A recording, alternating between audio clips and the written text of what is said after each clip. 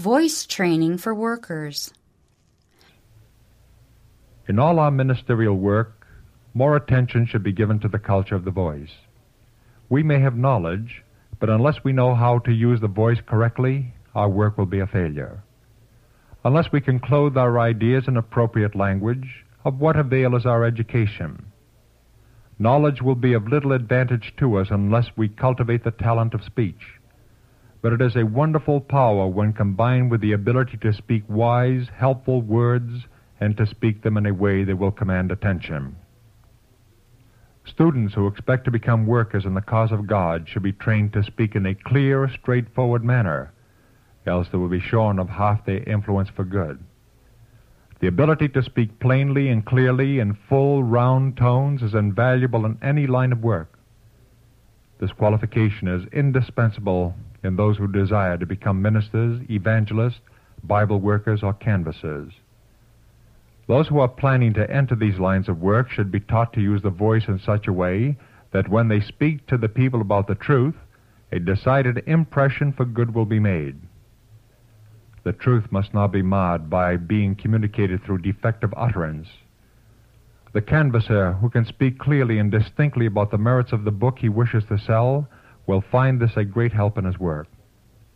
He may have opportunity to read a chapter of the book, and by the music of his voice and the emphasis placed on the words, he can make the scene presented stand out as clearly before the mind of the listener as if it actually could be seen.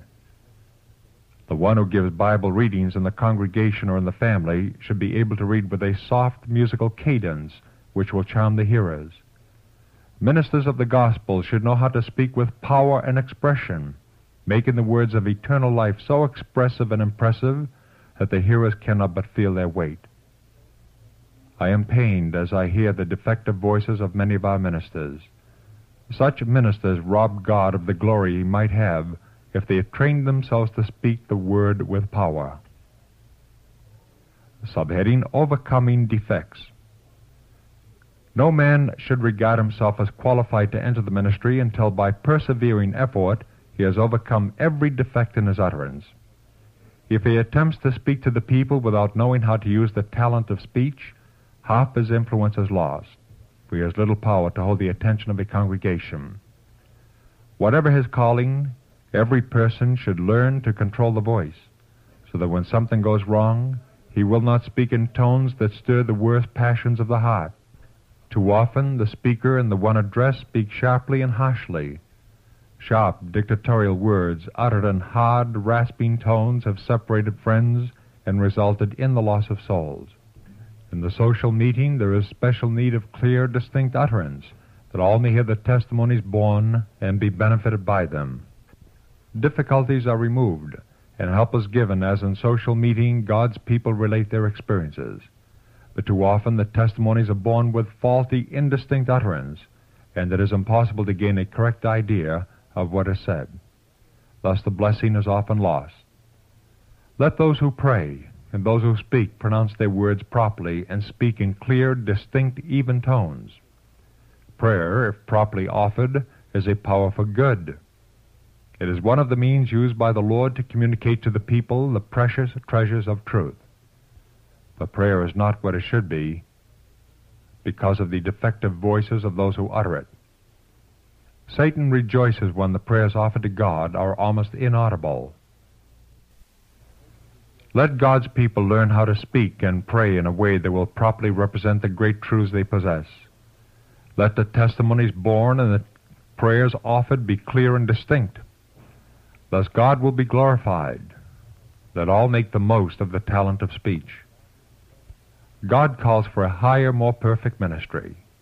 He is dishonored by the imperfect utterance of one who, by painstaking effort, could become an acceptable mouthpiece for him.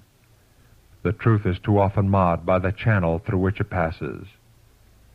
The Lord calls upon all who are connected with this service to give attention to the cultivation of the voice, that they may utter it in an acceptable manner the great and solemn truths he has entrusted to them.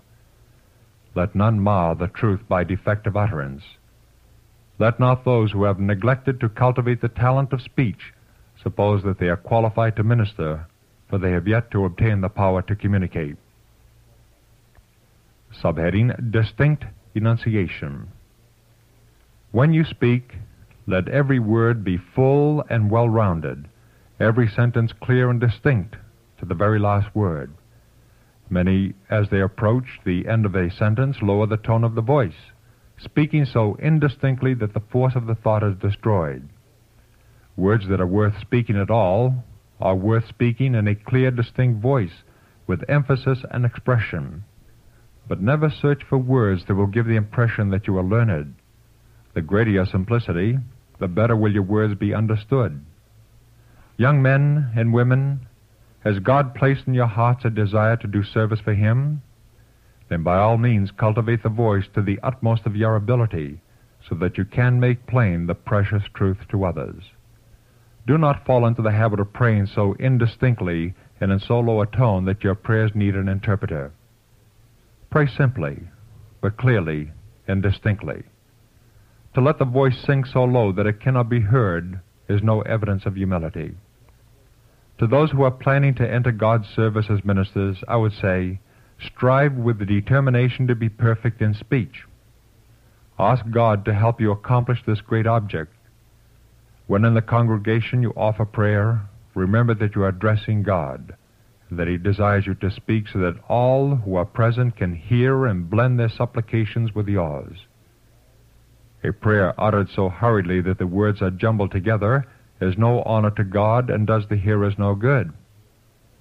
Let ministers and all who offer public prayer learn to pray in such a way that God will be glorified and the hearers will be blessed. Let them speak slowly and distinctly, and in tones loud enough to be heard by all, so that the people may unite in saying, Amen. Testimonies for the Church, Volume 6, pages 380 to 383. Some of our most talented ministers are doing themselves great injury by their defective manner of speaking. While teaching the people their duty to obey God's moral law, they should not be found violating the laws of God in regard to health and life.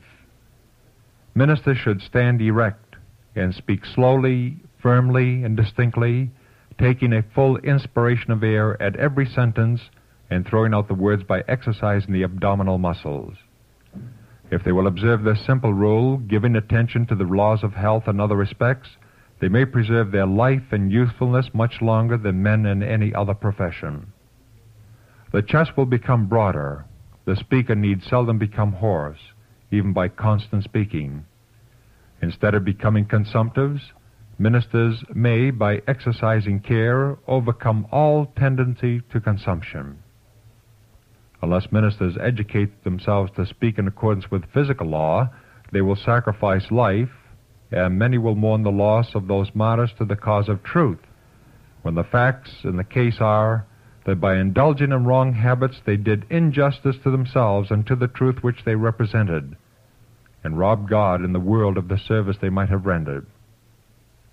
God would have been pleased to have them live, but they slowly committed suicide.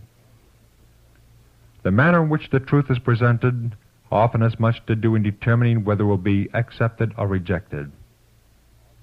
All who labor in the great cause of reform should study to become efficient workmen, that they may accomplish the greatest possible amount of good and not detract from the force of the truth by their own deficiencies.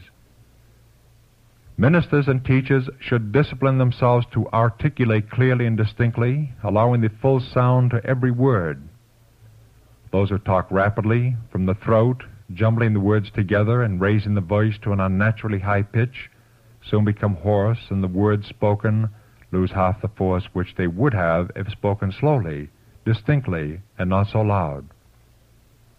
The sympathies of the hearers are awakened for the speaker, for they know that he is doing violence to himself, and they fear that he will break down at any moment. It is no evidence that a man has zeal for God because he works himself into a frenzy of excitement and gesticulation. Bodily exercise, says the Apostle, profiteth little. 1 Timothy 4:8. The Savior of the world would have his co-laborers represent him, and the more closely a man walks with God, the more faultless will be his manner of address, his deportment, his attitude, and his gestures. Coarse and uncouth manners were never seen in our pattern, Christ Jesus. He was a representative of heaven, and his followers must be like him. Some reason that the Lord will, by his Holy Spirit, qualify a man to speak as he would have him. But the Lord does not propose to do the work that he has given man to do. He has given us reasoning powers and opportunities to educate the mind and manners.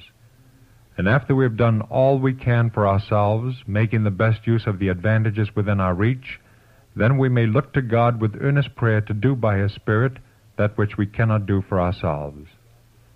Testimonies for the Church, Volume 4, pages 404, 405.